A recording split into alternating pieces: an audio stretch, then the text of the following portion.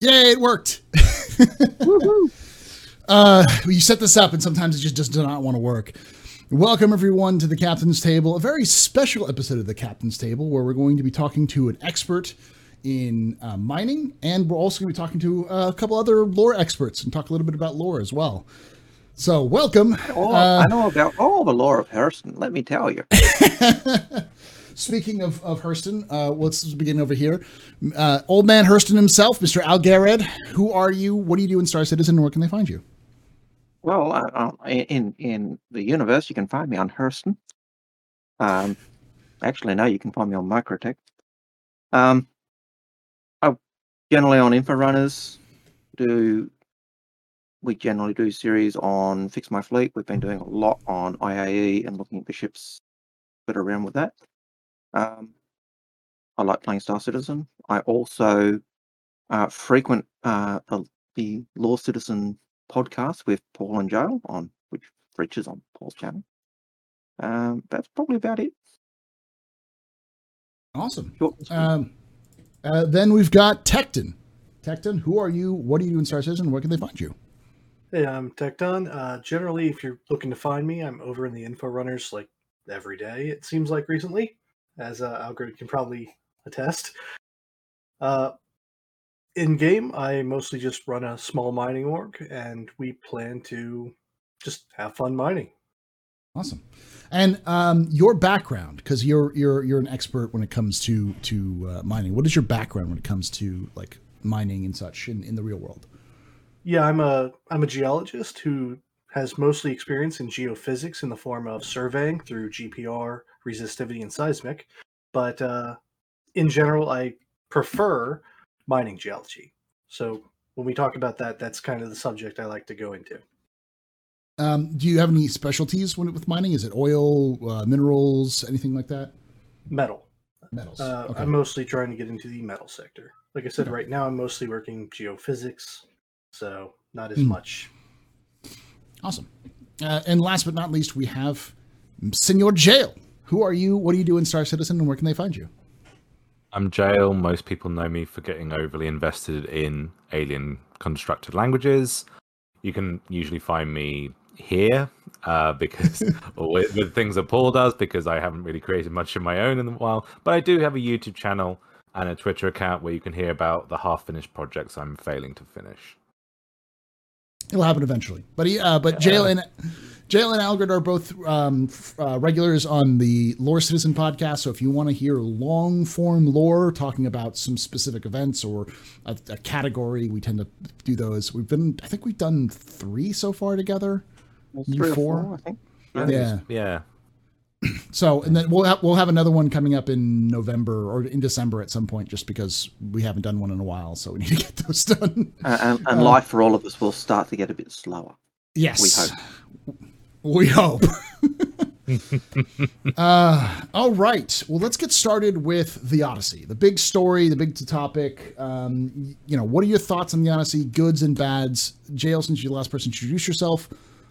Before we do that, let's get started with what the Odyssey is. For those of you who don't know, they just released a concept ship called the Misk Odyssey, which is an explorer that can do mining and has its own refinery capability. It has 242 units of cargo and a landing pad, an extra small landing pad.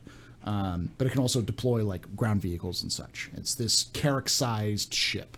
So with that in mind, Jail, thoughts, goods, bads, likes, don't likes? I mean, first off, I think the visual design of it is really great. It's speaking to a tradition of Misk architecture, you could say, which really kind of goes back more towards the Gemini. But what it mostly reminded me of was the Endeavour Explorer cab. That's the part of the Endeavour that can detach. It looks like, it's from that branch of the company. Maybe a branch of the company that doesn't have so much of the Xi'an influence to its externals that we've seen in the smaller craft. I think that, I'm a Carrack owner, and I'm probably going to keep my Carrack. But obviously, I, like all Carrack owners, been weighing up the 2 ships.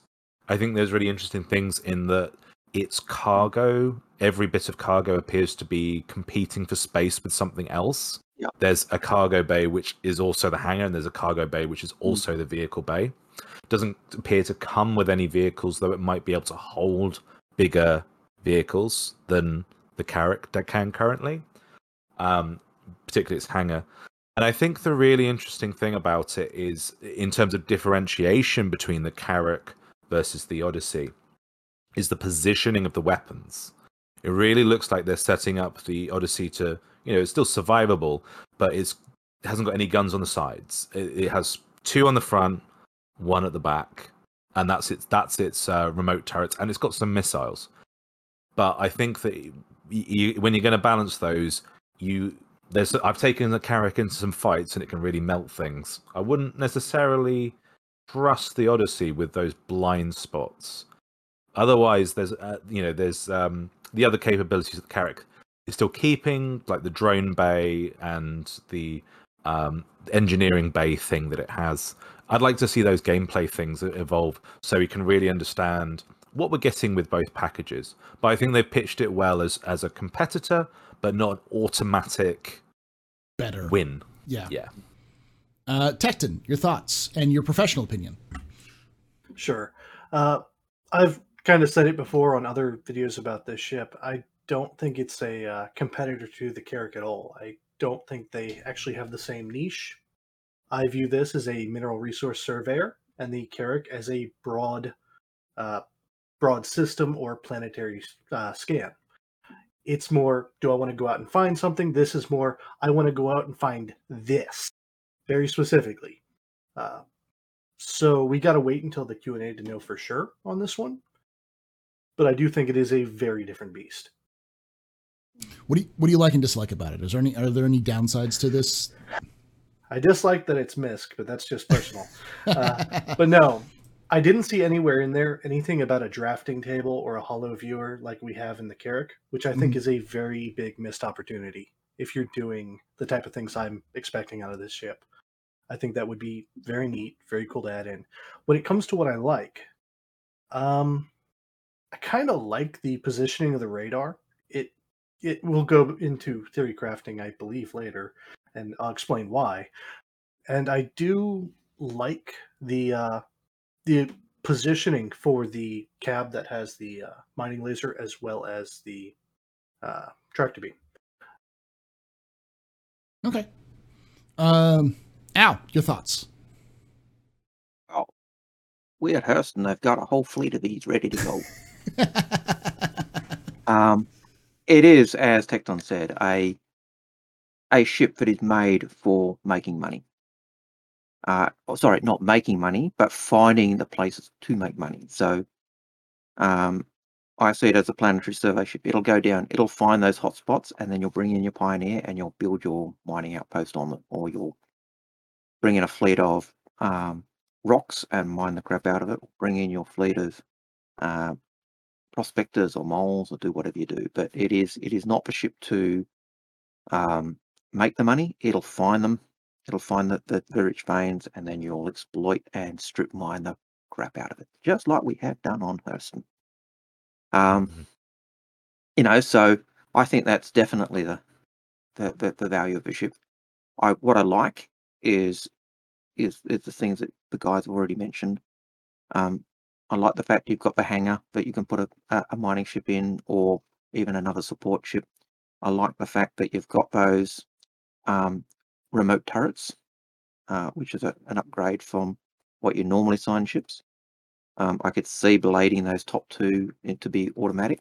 So when you're landed, if you're landed and you're doing stuff, they will automatically come into come into play. It does mean you could have one person on the ship if they've got them bladed, and he could be sitting there mining or flying the ship or doing whatever. What I don't like is what Tecton raised, is the fact that it doesn't have that cartography table. How are we supposed to be able to plan our operations when we don't have that mapping table to send everyone off? Exactly. Most frustrated is old man Hurston. I'm really annoyed at these MISC people. I told them what I wanted and they didn't do it. So yeah. So yeah, that's probably the big thing there. I will say, I think the Odyssey's getting a bit of a bad shake because I think people are either concerned that it's a Carrack, it's better than the Carrack, or like they're always comparing it to the Carrack. And the way I like to see it is the Odyssey is much more like a drill ship, which is a ship sent out to kind of go find resources, like oil, and start tapping drills. That then maybe bring on a platform afterwards to kind of really drill down into the ocean floor and start bringing up the oil. Whereas the Carrack is much more like an oceanographic explorer, designed to map the sea floor or look for specific species, maybe send down submersibles to go investigate an old wreck, that sort of thing. It's the completely two different things. One is designed to go out and explore, the other one is looking for oil. In this case, one is designed to go out and explore the universe. The other one is looking for resources to bring back, or to mine and refine and bring back, or whatever. So it's a very different mentality. It's an exploration ship, but it's more of an exploitation ship than an exploration ship. It exploits the resources in the frontier rather than trying to find out, where they are to sell to other people. So there's the evidence, people, that Paul's been working on Hurston in my pubs, because he's taking on our mentality already. I think the thing with is they're not going to compete for gameplay roles, but I think they're going to compete for backers' attention and backers' money. And I think there's probably a lot of characters that have become Odysseys simply because people who have that dream of like going out there to explore for resource extraction would have probably previously been with a Carrack, because that was the best ship we had available at the time, or maybe an Endeavour, but the Endeavour's got its own issues of development. So I think that a lot of people will be, we've all come into this game with our own like ideas of what we want to do, and this probably does address a really big niche of people that for whom this is now so much better an offer to them than the Carrack was. Yeah, and you look at the. Sorry, go on, Paul. I was just going to say, and this is much more of a ship designed for miners than it is designed for explorers. I think calling it an exploration ship is almost a misnomer. So, yeah, good. I look back to the olden days when they did their surveys to see what people wanted to do in game. And 75% of the people said they wanted to do exploration. What the Odyssey does is it actually broadens it out. It's not a step up in many ways. It's a step across. It is giving that diversification of the roles. So I've said it many times. I think the Carrack is that astrological explorer, and this is as you have said, and I think many of us have said it many times. It is the drill ship. It goes and checks out zones or places you want, and then you bring in other stuff to exploit that find. You certainly won't be sending the Odyssey out to the far reaches of Kellogg or whatever system, where you don't expect anything to be. You send the Carrack to find those things, and well, what's out there? Let's go. Right. You send this ship because I want to find what I can exploit. Oh, there's an asteroid field there. Let's go check it out. Let's really rip it apart. And that's what the ship is really helping do. Chat's bringing up the Orion, which I think is relevant if we're going that far into mining. But I think that the Orion, I wouldn't risk an Orion in a place I don't know is very safe, and I wouldn't risk taking an Orion to a place where I'm not sure to hit a mother lode because it's already been prospected. Well, and of course, you can't take an Orion down to a surface. So there we go. Yeah, I was going to go with that last one he's bringing up. It's mostly that the Orion cannot go down to planet. Yeah. And when we talk about resources and we talk about resource exploitation, when you look at asteroid composition versus planetary ore, you have a vast variety that you can form on a planet that cannot be found in asteroids. Asteroids are typically either silica-based or some sort of metal. Ferrous iron usually, but titanium, nickel, whatever. It doesn't matter though. It's generally the bulk goods in Star Citizen, things that we're going to sell for very little, but in bulk, large supply. And even if you're doing a a survey of an asteroid field, you wouldn't take your Orion to do that. You'd take your specialist survey ship to do that. That's keyed to be able to do that. So you want to find out what of these asteroids really got. Okay, we'll mine one. We'll refine it. We'll find out. Once you've worked out this is the mother lode, then you call in your Orion and your fleet of miners and you strip mine the crap out of it. And this is all touching on what they've spoken a lot for a long time, but haven't really fully delivered on, which is the information economy that all explorers, including specialized explorers, exploiters like the Odyssey, will be a part of, and everyone else. So once that's delivered upon, that information economy of finding resource, selling the information about a resource, and then extracting it starts to become more of a reality, the roles of all these ships in that tapestry will start to make a lot more sense. Yeah, I was going to say, I think you all hit on this pretty well. That I think you start off with explorers, be it Carrick or smaller, finding these resources, telling a mining org where it is.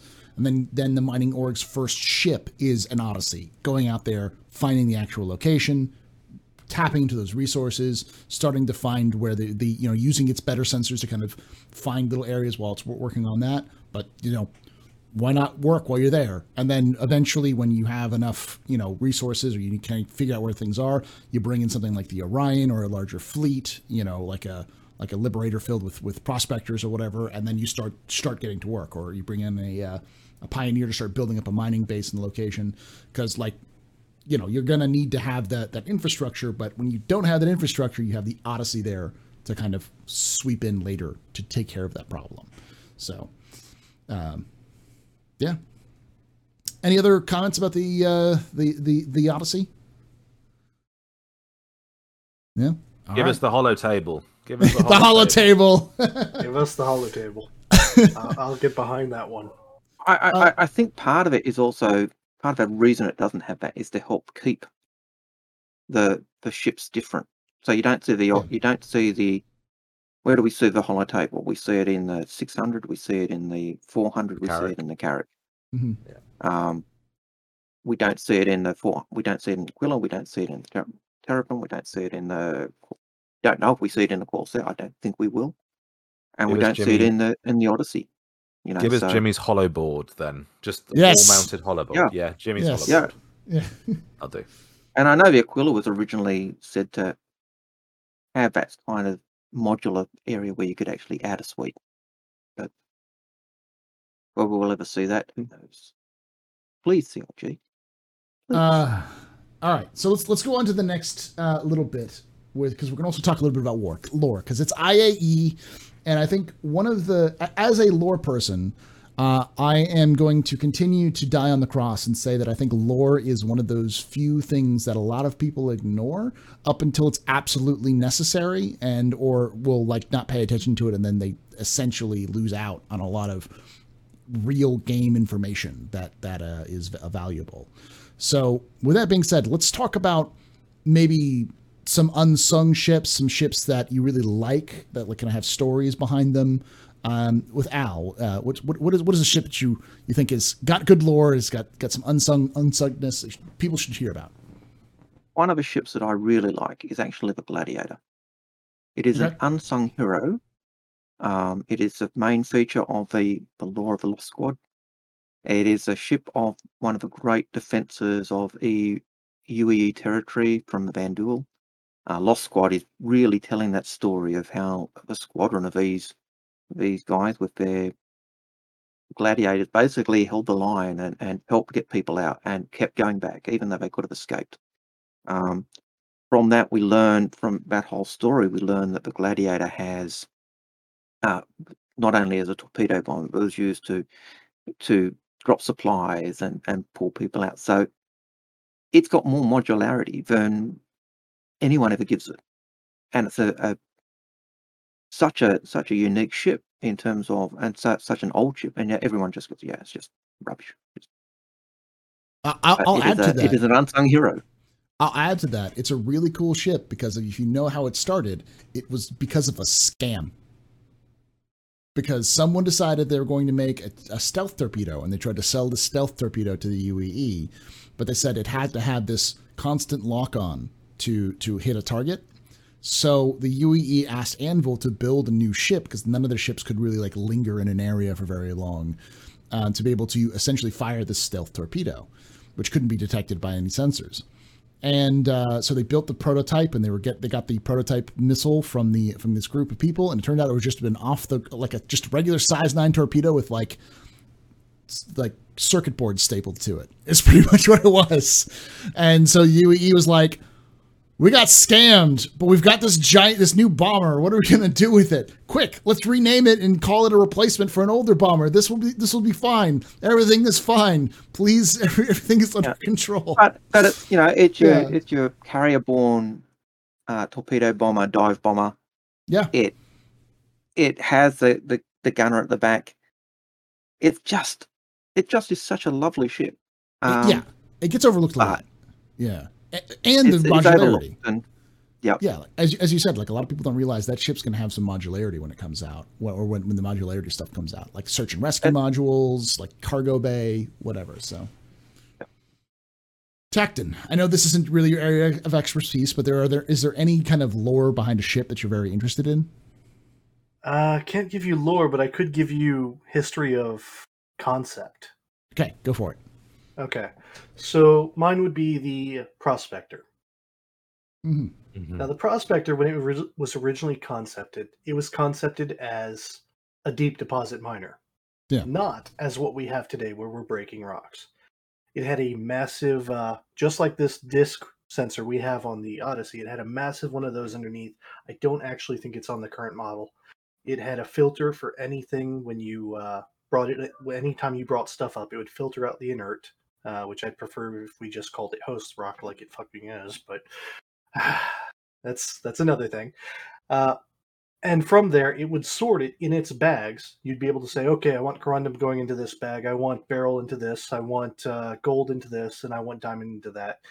And say I then came upon something else, I could hit a button. There's this console back in the Prospector. You'd be able to hit a button on there and dump one of the bags out.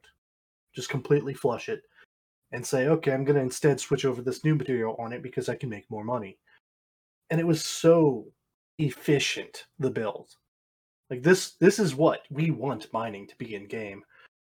And it's turned into what we have instead. Do you think that they're going to go back to is it called svelte? Or is it felt? What is it called? The inert rock? Host rock? Post I don't rock? remember what they... No, host rock. Okay. The host. Yeah. So do you think that they'll ever be able to like filter out the host rock, or something you'd like to see them do? The current inert system. Yeah. We should be able to filter that out even before we get the refinery. That's mechanical filtering. That shouldn't be that bad. We should be able to reduce it to a much smaller percentage. Yeah. Before we send it on. Currently, until we get refining, I don't think that system's coming online. Mm-hmm. But we should get that back. It's not asking for much. Okay. I think there's some really good conversations we'll have about like gameplay and reality on that when we get into that segment where we talk more about your expertise. That be a really interesting discussion. Sure. Jail. Your thoughts on a ship? Any ship that you think is really, really cool, or that people unsung? Don't know about? Unsung. The unsung one. Yeah. Cruisers and battle cruisers of the UEN. So these are the 2 remaining stretch goal classes of ships that we don't actually have anything on. And we have a few named cruisers and battle cruisers. So we've got the Africanus, Caraway, Integrity. These are all mentioned in lore. But a particular one is the Africanus was a battle cruiser that was then retrofitted as a carrier. So that again gets into another unsung thing is old ships that then get gutted and turned into another kind of ship for the less prestigious parts of the UEN that are sort of patrolling the back lines. Mm-hmm. So there's my unsung hero. There we go. Unsung hero. Now I put myself in a bad position there. Gosh, I was going to say the Gladiator, but that's already done. All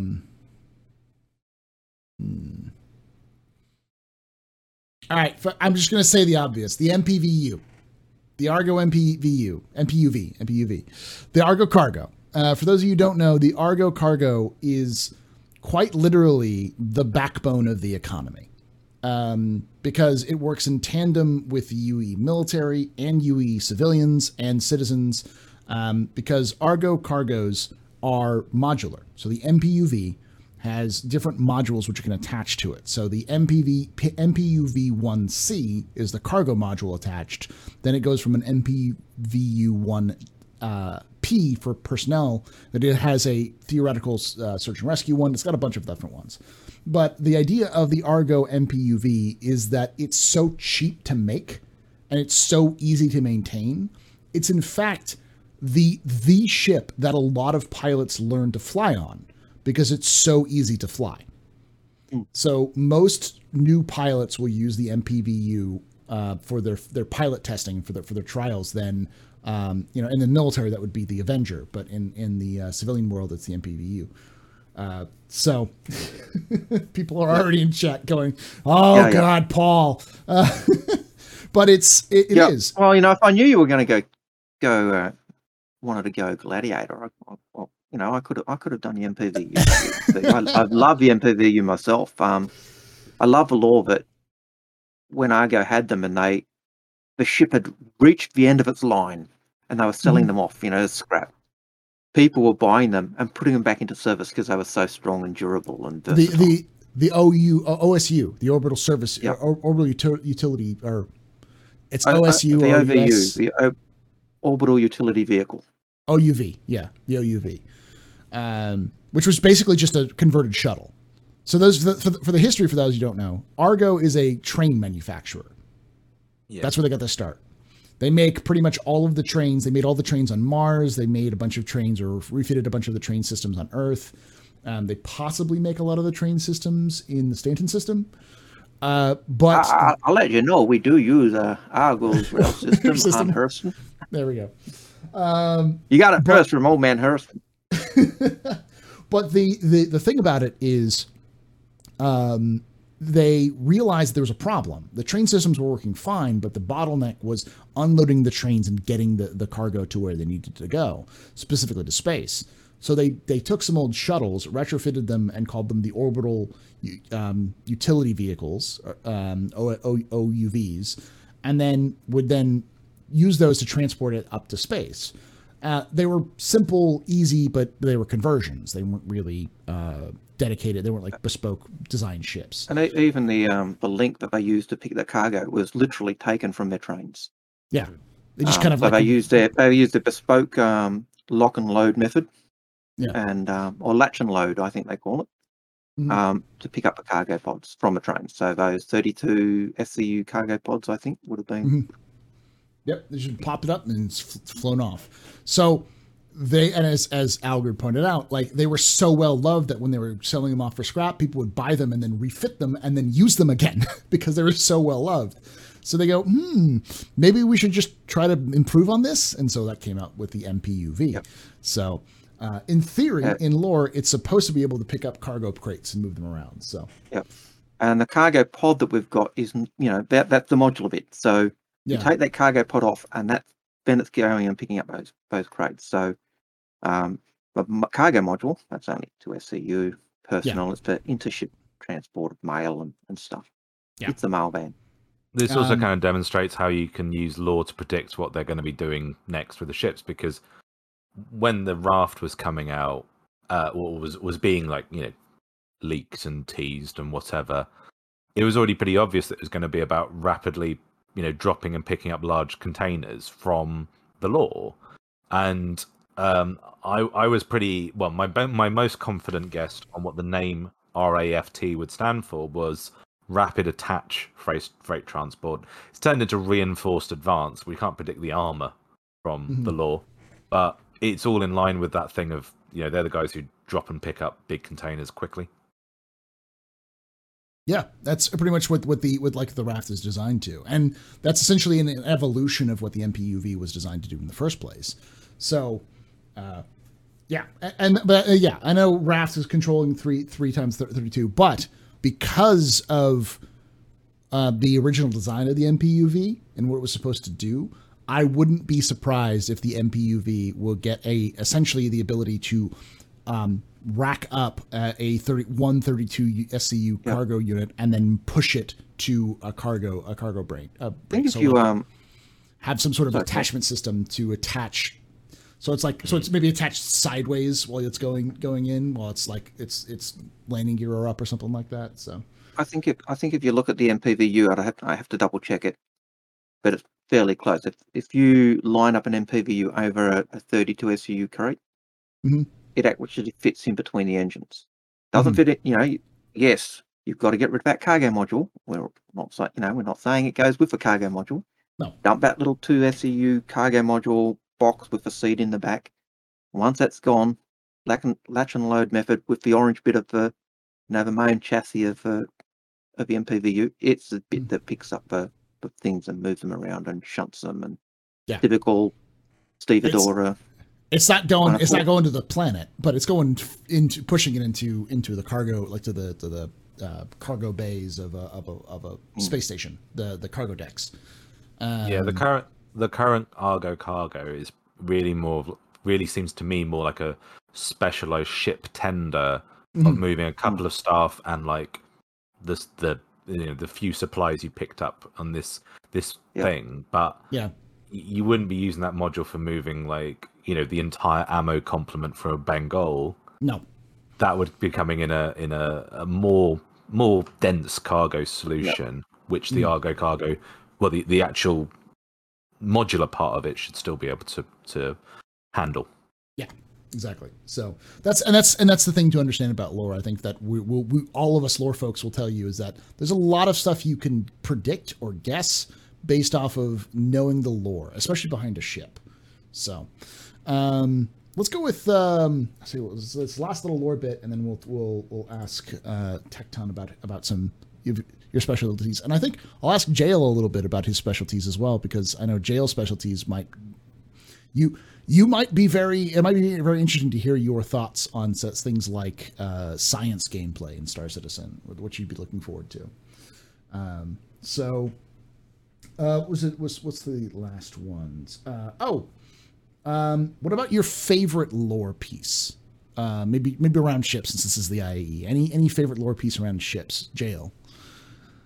I don't want to single out a piece as much as I want to like compliment their really particularly recent commitment to weaving storylines into events and into what's been going on.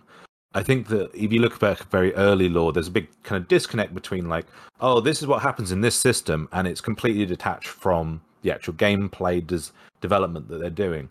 Whereas, like, if you look at since the whole idea of regeneration came out, every lore piece has mentioned how like society is kind of coping with this new kind of relationship with mortality that they'd have, which was one of my biggest concerns about the idea of switching from our relationship of with life and death, which was the original Death of a Spaceman, to some sort of cloning regeneration thing. Was, well, if it's really old tech, then you have to answer how so many things in the past, like how a massacre can happen if everyone can come back to life. And if it's really new tech, then surely that should be the focus. And they have made it the focus.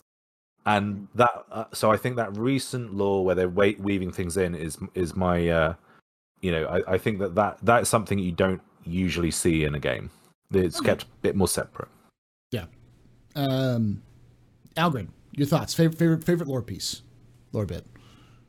Probably one of my favorites is I've got two in a sense. One is I think the Void Rats, where they have the different ships, and the one is the Mark I Connie.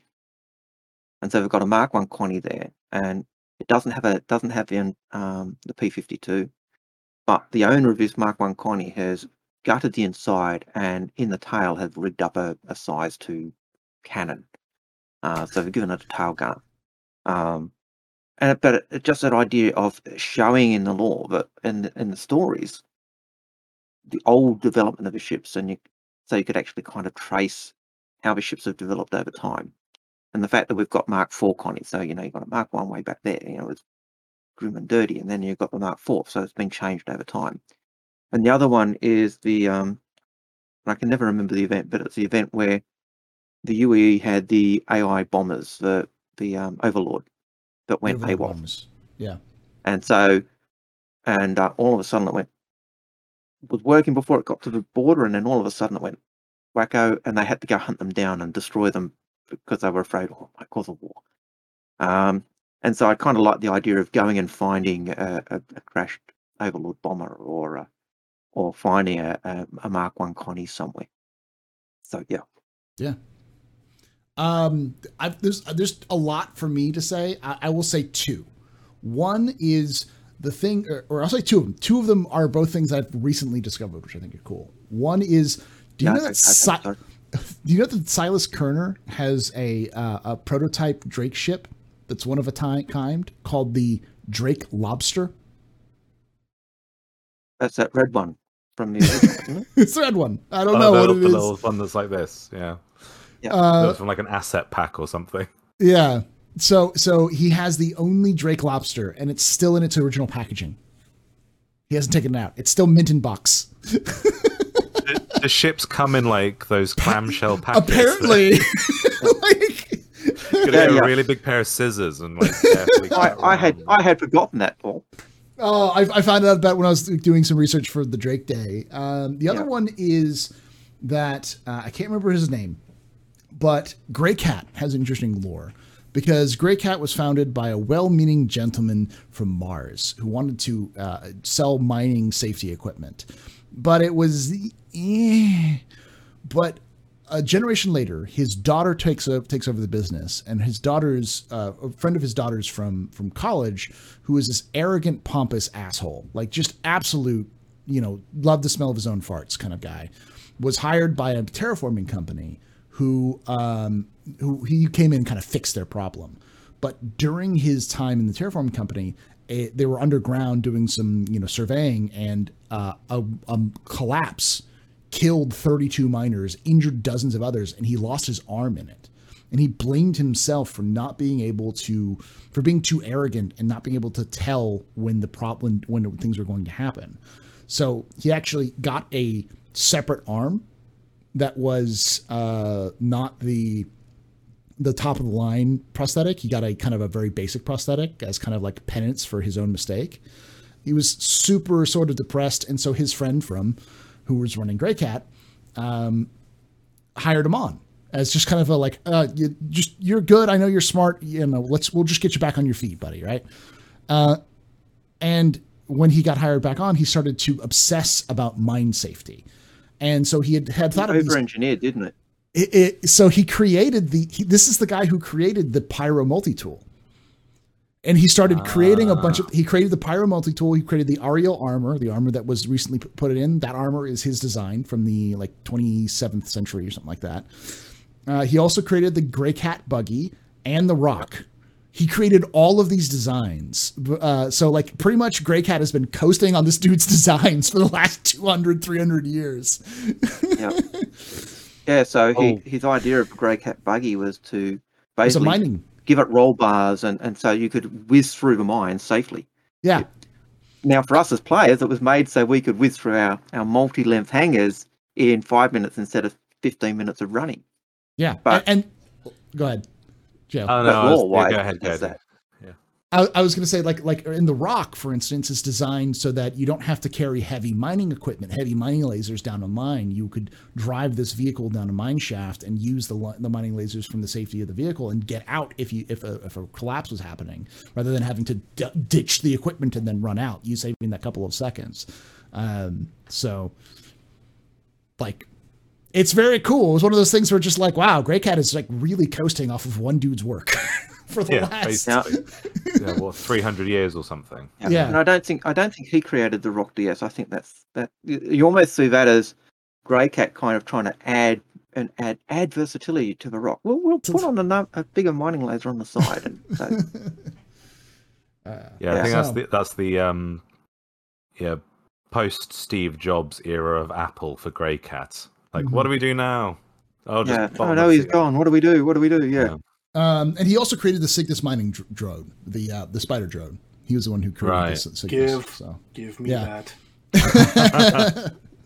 I've got one more. Sorry, I've got one more like obscure lore thing I've been on all day, and it's related to IAE, and it's related to Jimmy.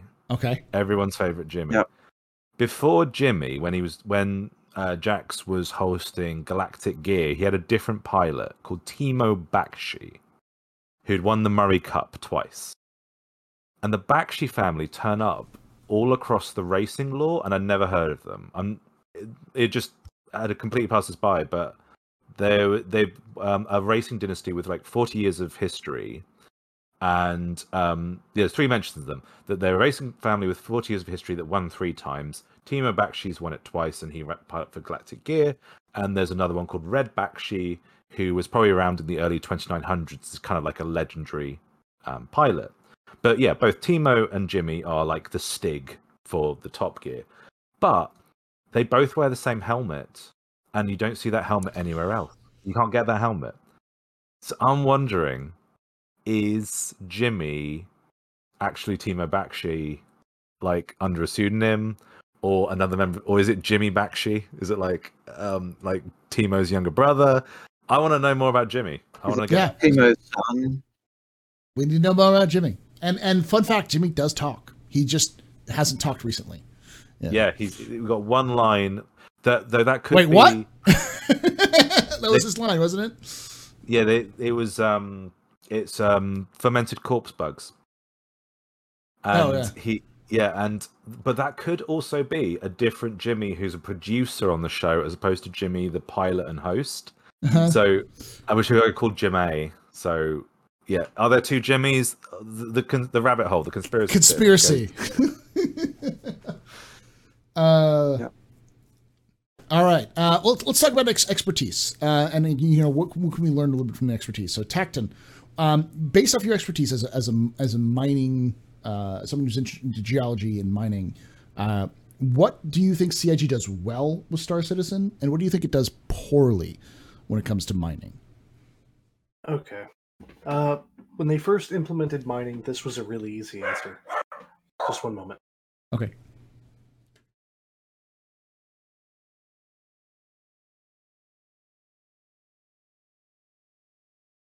I got some good questions. I've been looking forward to this interview segment because I got some questions about like game design that I always just think, you can't get that kind of insight unless you have someone who actually understands the thing. It's like, okay, all so right. What can we learn from it?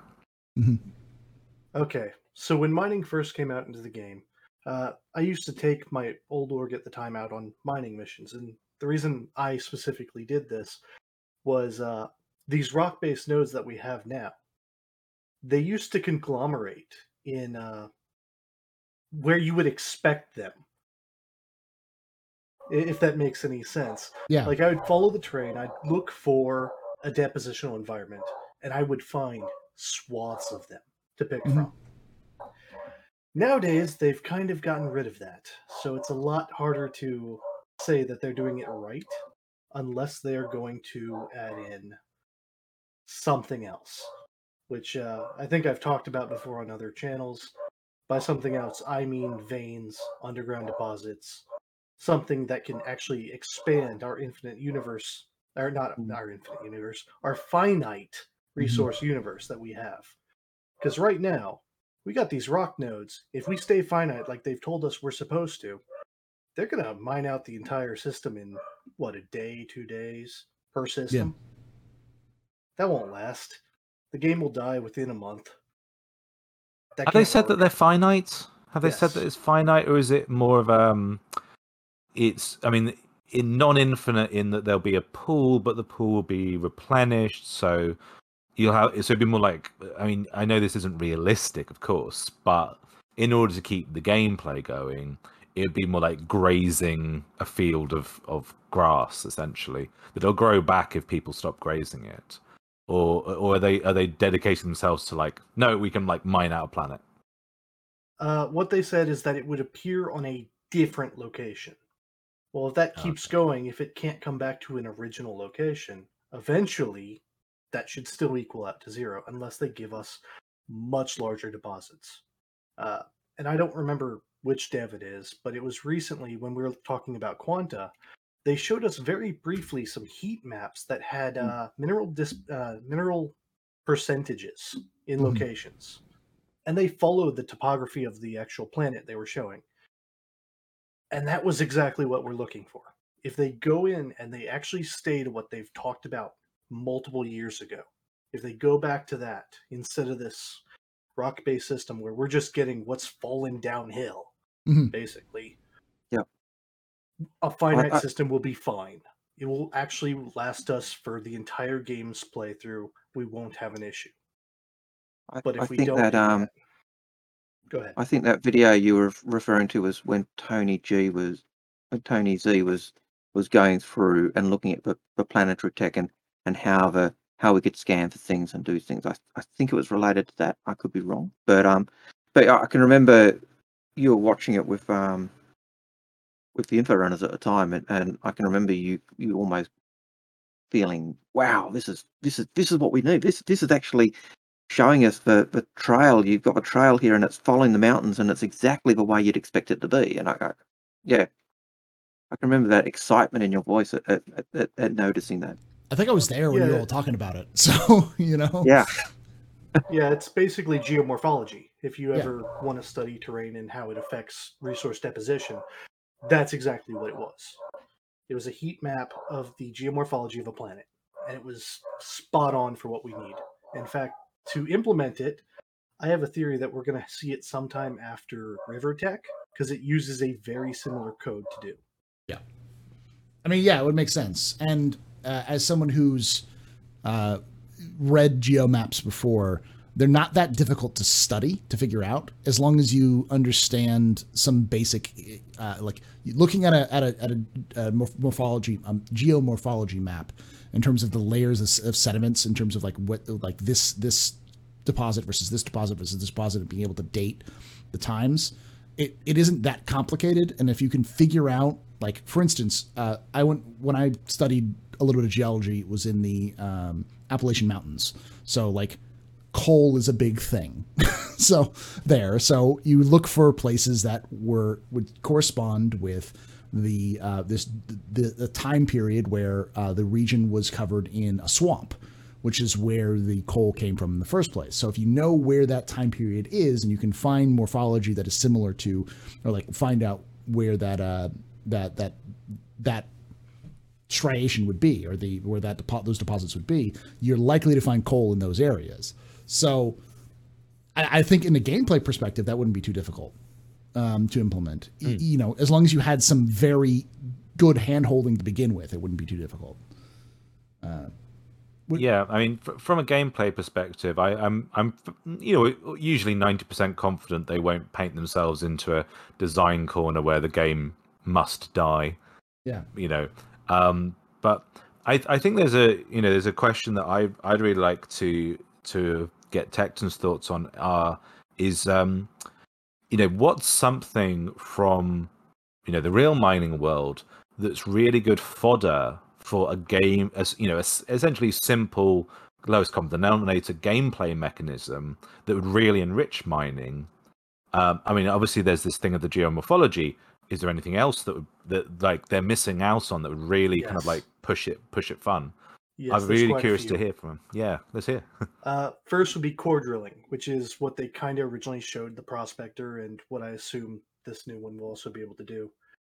Now, core drilling, if we added it in, it's mostly to gain access to figuring out the depth of the deposit and where there's changes in the actual core as you're going down, so that you know just how far down it starts, how far down it ends. You take multiple of these and you can actually create a 2D cross-sectional area of a landscape. And it's really useful for then determining the yield of your deposit. So that's the first part. It honestly wouldn't be that hard to implement either, especially if they keep the data in our storage. let's say it can transfer it to our mobiGlas from there, and we can look at an actual image on our mobiGlas that shows us, okay, it's this. We get to map the points. Maybe it auto does it for us. Doesn't really matter. Mhm. And then from there, we know, okay, I want to build a base here. This is worth X amount of credits. It's going to have X longevity. I'm going to go here. Second is refining. Refining is pretty straightforward how we do it today.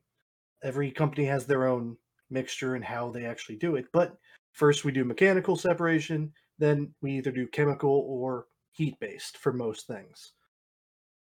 We could add those in. They could be very hands-on. You could be based on what catalyst you're using for what mineral you're going after. It can be based on what pressure you have to keep it at. You could do any number of things and have a very fun system. It'll be a little tedious for people who don't want to do it, but that's why we have those stations.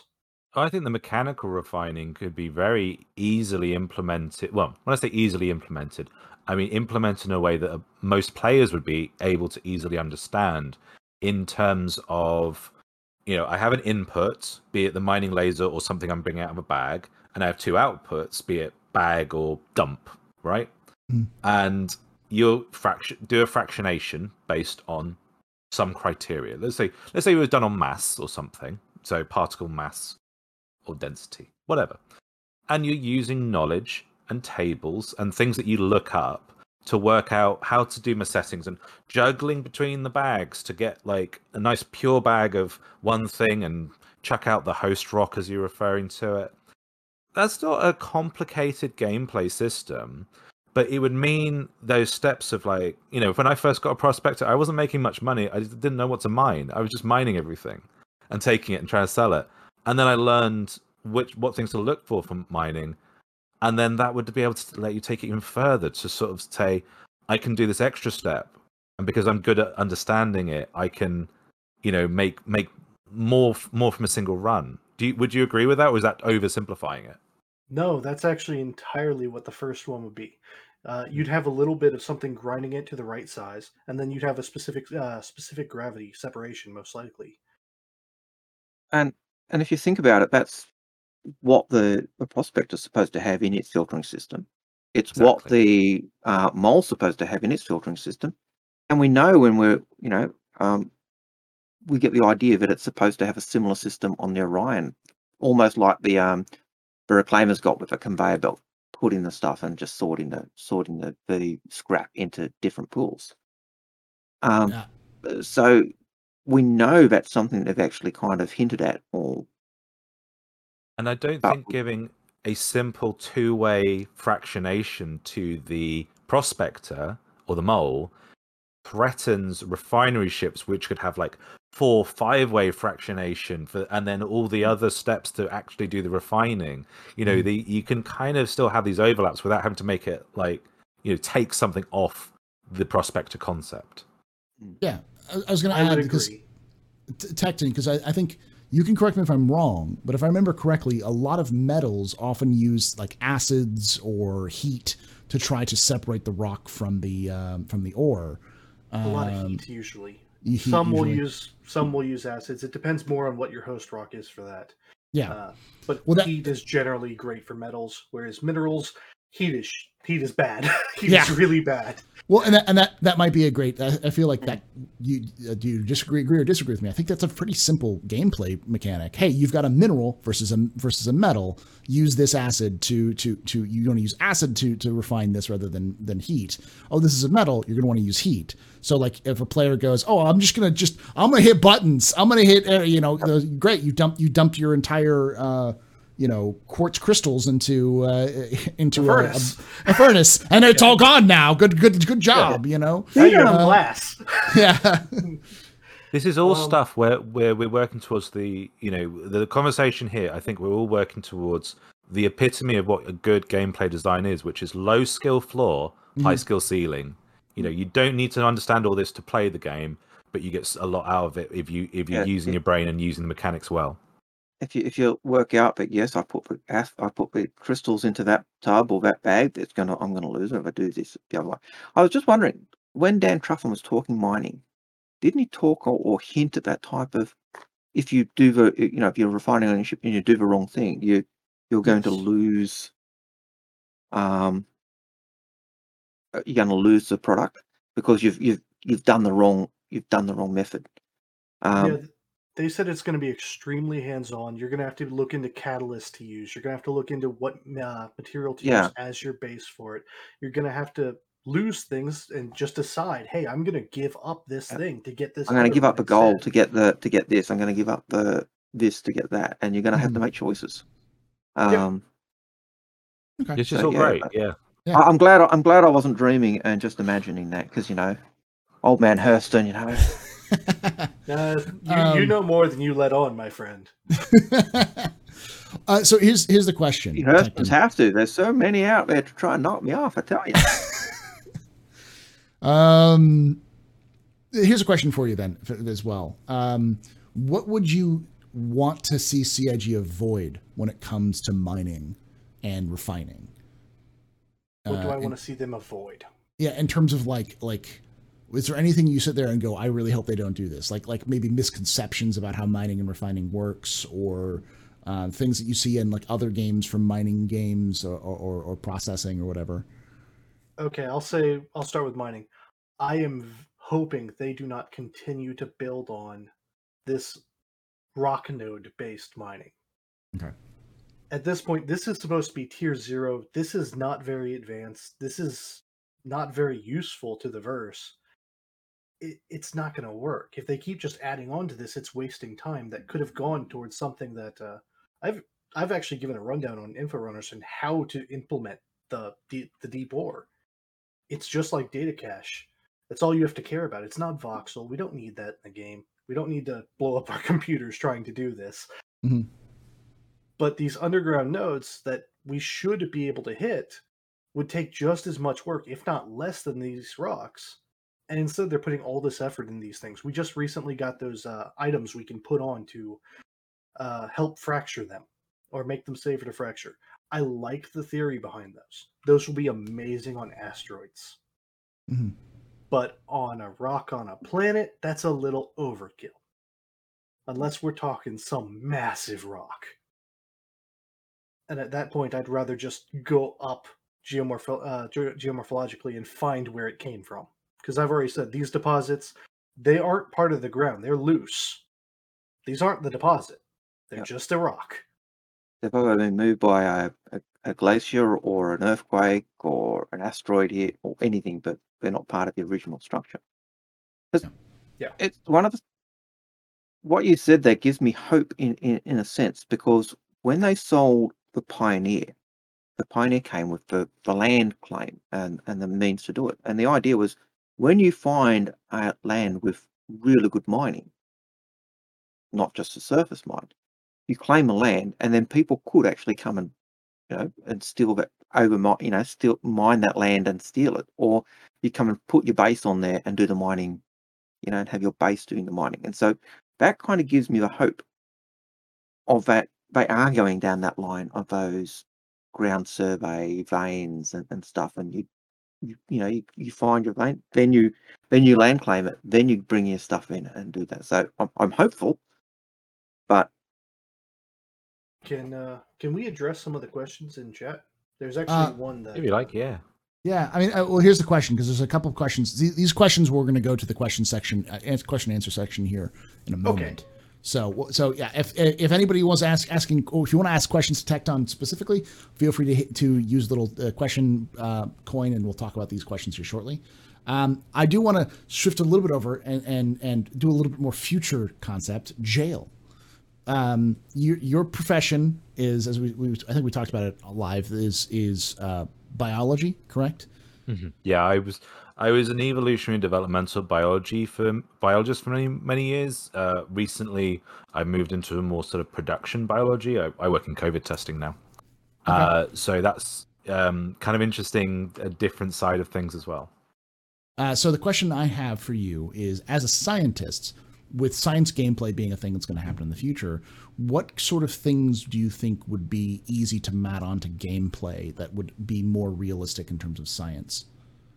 I think and also fun. 'Cause- And also fun. Yeah, exactly. It has to be fun, right?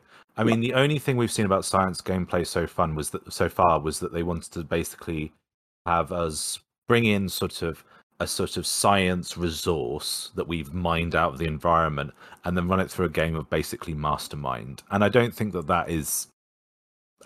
a good route to follow. End of the day, why would a scientist be out and about rather than in a university, in Rater system or whatever? It's because they're doing something which requires them to. It's field work.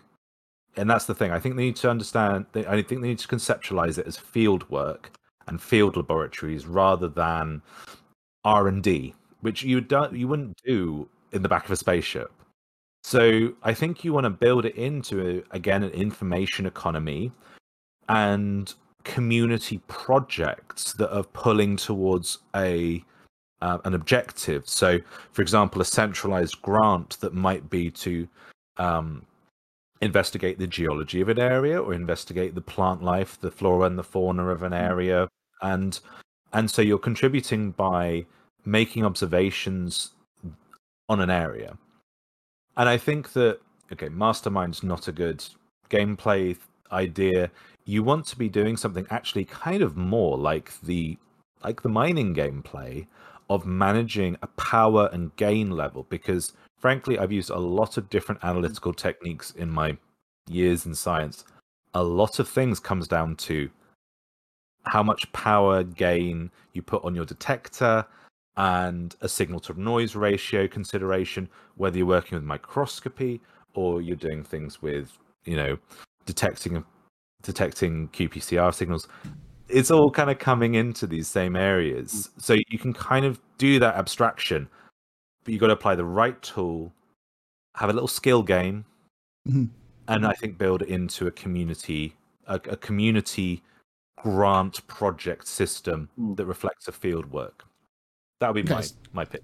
So something, just as a pitch, as an idea, like something like, for instance, they want to study the habitats or the actions of the boreal stalker. So they need observations of finding boreal stalker nests. They need to have people bring back observations of boreal stalkers in the wild. Maybe have someone sedate and put a tracker on a boreal stalker to kind of track its movements and its progress. And each of these are different stages of this project needs to get completed. And each of those stages can be hired out by one scientist or one group of person can go out and accomplish this goal for the greater goal of the data collection that needs to be done for the mission itself. Yeah. And I think that you can also parallelize that around resource collection, because let's take a very good example of something you could collect from the environment for the boreal stalker: feces. I'm gonna go down a whole thing about poop now, but I've got lots of things I can say about poop. All I'm going to say is, as I would talk about archaeology, I'm not much of an archaeologist, but I know enough about history to know that the one thing that sociologists dig through is garbage. That's their favorite thing to do, is look through garbage. Midden pile. The official term we call it is a midden pile. It just means rubbish pile. Yeah. But you could be collecting that, and you could be analyzing the genome of that animal because it's full of the animal's own DNA. You can analyze its diet. You could analyze it for signs of whether it's got any like health problems, malnutrition, or a viral infection.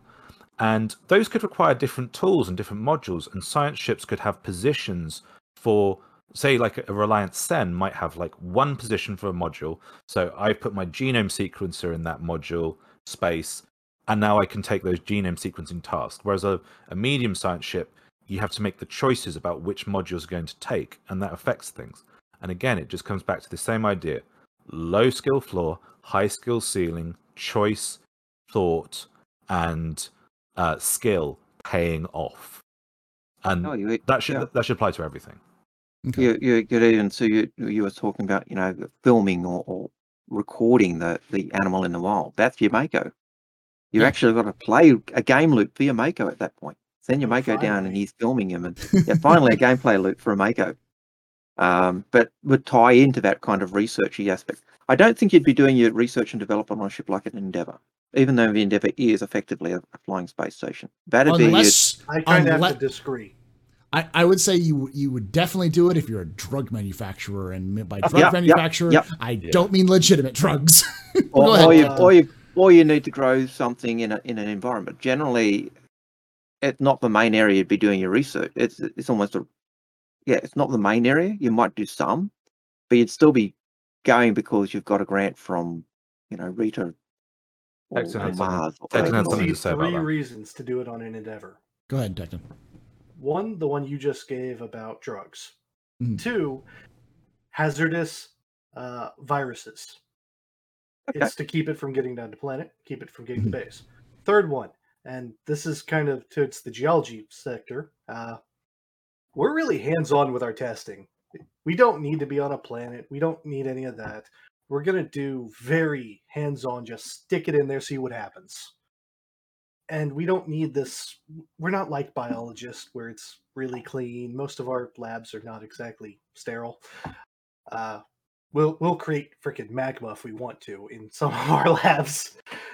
And when it comes to geology research, it's very hands-on. Say for refining, we want to know, okay, what's the best amount of catalyst to add for this milliliter of this?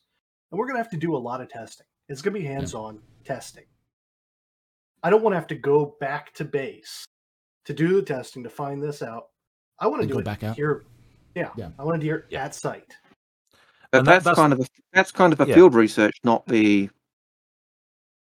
I'd say that essentially there should be a reason why you've brought the lab to the place, and I know people who've worked on essentially the real-world equivalent of these vessels, i.e., ocean-going research vessels such as remember Boaty McBoatface, which ended up being called the Attenborough. Yeah, I've got colleagues who worked on those, and you do science on the ship, but it's part of it's still a compromised situation because you can't have the kinds of equipment that you can have in a stable lab environment. So you're going out, you're making collections, and you're doing what observations you can on site, while at the same time you'll eventually come home to a place where you have the disadvantage of not being near the thing that you're researching, but you have the advantage of all the resource and all the community that will be able to contribute to your work.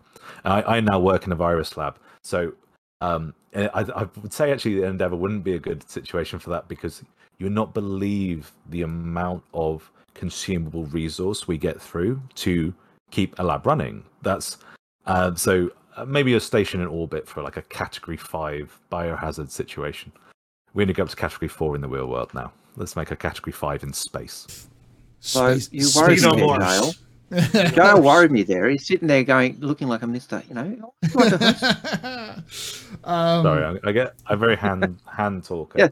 Yeah. Well, and I'll add to this because I'm not a sociologist myself, nor am I an anthropologist or an archaeologist. But I know enough about those sorts of situations to know that I think a lot of this can be tied in together because I feel like a lot of this is also tied in together in CIG's mind. And the one thing I would hope for CIG to do is to extract this idea that these are the same things. Like archaeology is not the same thing as geology. In fact, they even have a paleontologist on staff, Bayer, who is who has a doctorate in paleontology. He's the kind of head customer resources or like a feedback. He does like a lot of the feedback threads. He's the one who does those. But before he worked for CIG, he was a paleontologist. He was a PhD in paleontology. So like, please listen to him. He's a geologist and he knows these sorts of things as well. But on top of that, for instance, an archaeological dig, you most likely are not removing anything from the dig. You are taking your time to section off an area to figure out where everything is. Photograph everything. Don't touch anything. Anytime someone pulls out, like every time I see like a movie, like where they pull out like a dinosaur bone, they hold it in their hands, they pull out like a piece of pottery. I'm like, oh my God, what did you do? You have no idea how old that is. Let's pull it out and let's just yank it out. Yeah, just yank it out. Let's not record where it is before we've done it. Let's not measure it. Let's not photograph it. Let's not. This is why you don't send the geologist. We have a hammer and it's gonna get used. We have a hammer and a chisel. We don't have a brush. But like anything you can find, anything you can see about like the breaking pattern of a pot in the area to determine if it's from in a refuse pile or if this was in a house, or because a lot of times you just can't tell until you've excavated an entire area, and a lot of that is painstaking work that you kind of carefully go through, which I think could be pretty cool for a gameplay in the sense of like, hey, there's this area, go through this area with like, say, ground penetrating radar and map out the areas below this. We know that there used to be a town in this area. Let's go map through this area and figure out where this town was because it got buried by a landslide or by an explosion. And so you can then go through and, do gameplay later of excavating an area with the right tools. So. Yeah, I mean, a lot of science isn't fun. No. It's fun the first time, but you've got to do it 100 times. Yes. Yeah. And that's not necessarily how you make good. Yeah. And so I think they want, if I was to sit down with any gameplay, I had 5 minutes. What I would try to say to them is there are some things that are great about working in science that a really good gameplay loop would try to capture. And that is the sense of discovery, but also the idea that you're contributing to something larger than yourself, even if it's in an incremental fashion. I think if you can capture that, then the actual gameplay mechanic is slightly less important than that kind of affect. The difference between the affect and the effect. That affective sense of making you feel like how a scientist feels. I have contributed. This is how we know that I'm not a biologist. It's just completely different. Right. Yeah, the answer is make it so that we have value in our actual income from it. Yeah, but I mean, I know enough geologists who are also very excited about like figuring out an area and being like, this rock is 10,000 years old. Yeah. The last time this rock was above ground, this entire place was an ocean and in the middle of a desert. Well, like, there's different that. geologists. There's economic geology, and then there's university based, and they're completely different monsters. Yeah. Economic side, we're all about, okay, how do we exploit? So data for what we find needs to be valuable. So data has to be important to the game. Yeah. Yeah. I think it's that whole science for knowledge and science for exploitation. The character versus the Odyssey to come back full circle almost, isn't it? There's a gameplay opportunity there between if you found some information that's interesting, who gets to exploit it? The scientist geologist or the extractive geologist. That's a really good like interpersonal conflict gameplay mechanic that you can use. And it rocks. It'll usually be whoever pays more. Yeah, but I mean, who knows? Like, if a player wants to get reputation with this one, group that may not be, Shubin Interstellar, but Shubin Interstellar is going to pay you more, but you're not going to get as much reputation. You might go for that reputation because you want to be known as the dude who found this great, like, historical find that was then given to this university so that they could then kind of study the past history of this planet that they don't know a lot about. Because the cash money won't spend as much as the reputation that will then get you access to new missions or something like that too. That's interesting gameplay, just decisions there. So even in lore, we've got planets that are very set up in that system. There's a protostar in one of the systems that's developing, and it's currently on. The scientists love it. We can watch a system develop, and the industrialists, old man Hurston and his family. We want to send in our boys and get all those minerals out because they're so rich and they're easy to get than strip mining a planet. Very easy, yeah. I mean, a great example of that is Hades. Hades is this great, like, archaeological. It's a graveyard, but where a planet was entirely destroyed, like ripped apart to a half planet. And so, like, archaeologists are like, we need to study who these people were, what happened to them, to learn about their history. And Hurston Dynamics and Bering are like, what the hell blew up that planet? We need to find that gun. Whatever that is that blew up that planet, we want that because we're going to make that and sell that. And unlike historian, where we'll go through the layers and, layer by layer and strip and look for the stratigraphy. Someone like Hurston will just go in and we'll just rip out We'll just rip it out. It's down there. We're ripping it. Don't care what's above it. Just get that weapon. Don't care. That gun Gameplay became the level, Ares. Go ahead, What's that? That gun became the Ares Inferno and Ares Island. Just saying it now. No, it's too small. They're They're Come just on. models. They're just models for it. Oh, okay. Sorry. They're toy Scale. models. Yeah. Right. Dale, Gotta go remember, ahead. scale It up. all comes down to different gameplay loops competing for the same resource, whether it's Yeah. informational or physicalized, and that is something we're not really doing in anything at the moment, other than Mhm. maybe there's a few scripted missions where you got Yeah. like adversarial things. That adversarial nature can really be built into these systems. I've got a And- question for Tecton that I'd really like his thoughts on. Sure. What's you know, this is maybe going beyond Star Citizen, but what's one thing, one fact, or one concept that you wish game developers understood about mining or geology? One concept. I wish they fully understood geomorphology. I don't. The think they idea do. that the shape of the land is going to influence where these resources end up. Am I right in understanding that? It's kind of that, as well as they're part of what caused it. Remember, these resources are the landscape themselves. It's both. It's a layer, and there might be multiple layers. I want them to understand why this mountain, if I drill here, I'm going to hit the substance sooner than if I drilled over on the left side of it or the right side of this mountain. I want them to understand this. Why will I find gold in the river? That type of thing. Yeah, Why will I find they should alluvial understand gold? that as well. That comes down to the gold in the river is probably from upstream, where it's Yep. cut through, where this bare outcropping was, from a gold layer, basically, something filled with gold. And I want them to understand this. And SIG seems to, and now that you told me there's a paleontologist on staff, I highly think they do understand and just don't want to answer us half the time. Because I did my undergrad research under a paleontologist. They are a geologist. Yeah. They're one of us. Mhm. They just don't care about his money as much as an economic geologist does. But they will understand this. Most paleontologists understand stratigraphy and geomorphology extremely well, because it's why we find fossils where we do. Same thing, same concept, except they're much easier to break. So I actually think SIG is probably on track. They just don't want to show it. Okay.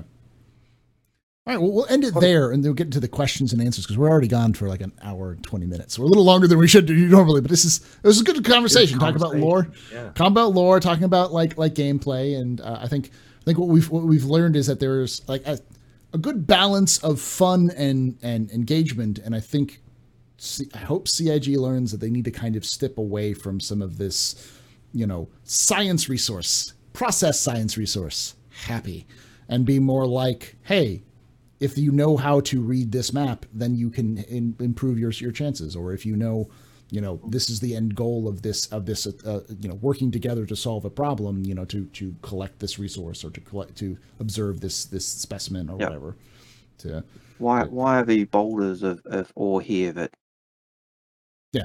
node idea that's a frustration I find with most games. There's no ore node here. Yeah, okay, I'll mine it, but why? Problem solving. Like it is in of itself a gameplay type, a puzzle, that players can find. So make it puzzles, more puzzles. CIG. We're trying to say is more puzzles. So. I'm just trying to say, pay me for what I keep giving you guys ideas for. I mean, you're ripping me off now. Come on.